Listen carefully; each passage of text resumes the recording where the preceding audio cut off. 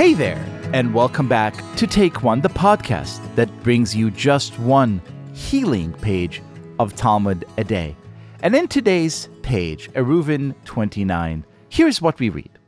And Abaye said, "Mother told me about another remedy. One who suffers from weakness of the heart should go and bring the meat of the right thigh of a ram, and also bring the dung of grazing cattle from the month of Nisan. And if there is no cattle dung, he should bring willow twigs, and then roast the meat on a fire made with the dung or the twigs, and eat it, and drink afterward some diluted wine. This will improve his condition." Now, look, I get it. We sophisticated, intelligent, educated moderns listen to such stuff about rams grazing during the month of Nisan, and it's very easy to dismiss as, well, a bunch of gobbledygook.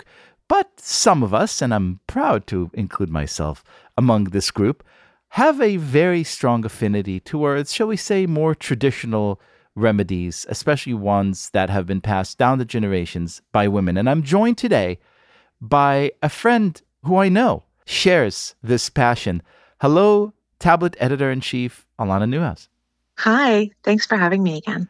So, like me, you're a fan of what we used to call, wives' remedies, or sort of like the more traditional folk remedies passed down from generation to generation.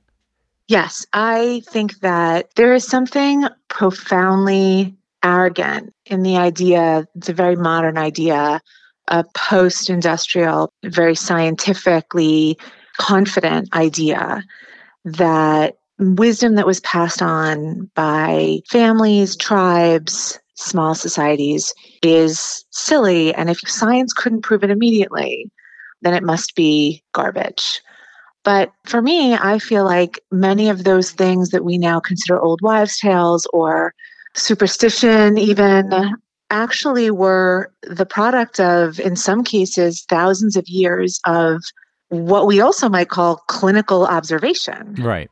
And it strikes me as insane that we consider ourselves modern and rational, and one of the features of the way that we engage with the world, with medicine, with our lives, is by throwing out whole canons of what might be very useful and deeply salutary information.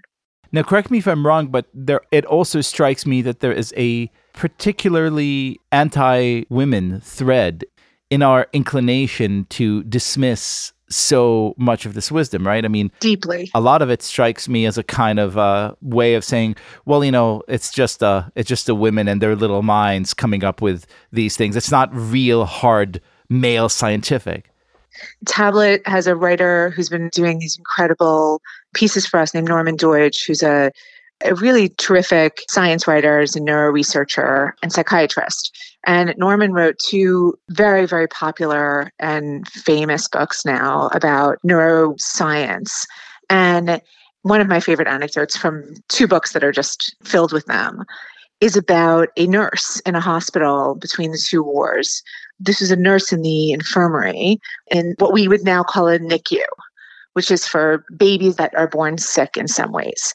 And this nurse, who everybody thought was kooky, was known for taking babies that had jaundice and bringing them out into the garden. And everyone made fun of her in the hospital and thought it was just this weird thing that she did to take them out into the garden. Until, of course, one day, 2 of the vials of blood from babies who were jaundiced were left on a windowsill. And when the doctors, the male doctors, came around and saw it, they had realized that the blood had properly oxygenated. Right. And it was red now. And thankfully, these male doctors put 2 and 2 together and realized that this nurse actually had understood something about sunlight. As any mother who's ever had a baby born with jaundice knows, the cure, the official scientific cure now, is that they put them under a lamp in the NICU. We basically backed our way into what this woman understood just by observing these babies. Now, had we, instead of assuming that people like that are silly or driven by superstitious impulses, if we instead asked what they were observing and why, and then tried to figure out what the science could be behind their very good observations, I certainly think we might make our individual lives better, but I wonder if we would make our lives better as a society too. Amen to that. May we never stop listening to the wisdom accumulated everywhere, and may we learn from Abaya's mother and so many others like her. Alana Newhouse, thank you so much for being our guest. Thank you.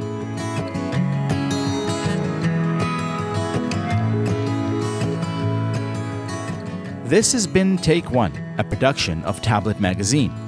If you enjoy this show, please go and rate and review us on iTunes or whatever platform you use to listen to podcasts.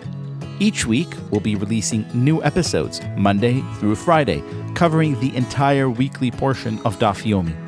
I'm your host, Leah Leibowitz. Our producer is Josh Cross, and our editor is Paul Ruest. For more information, go to tabletmag.com/takeone or email us at takeone@tabletmag.com. I hope we've made your day a little bit more Talmudic, and we'll see you again soon.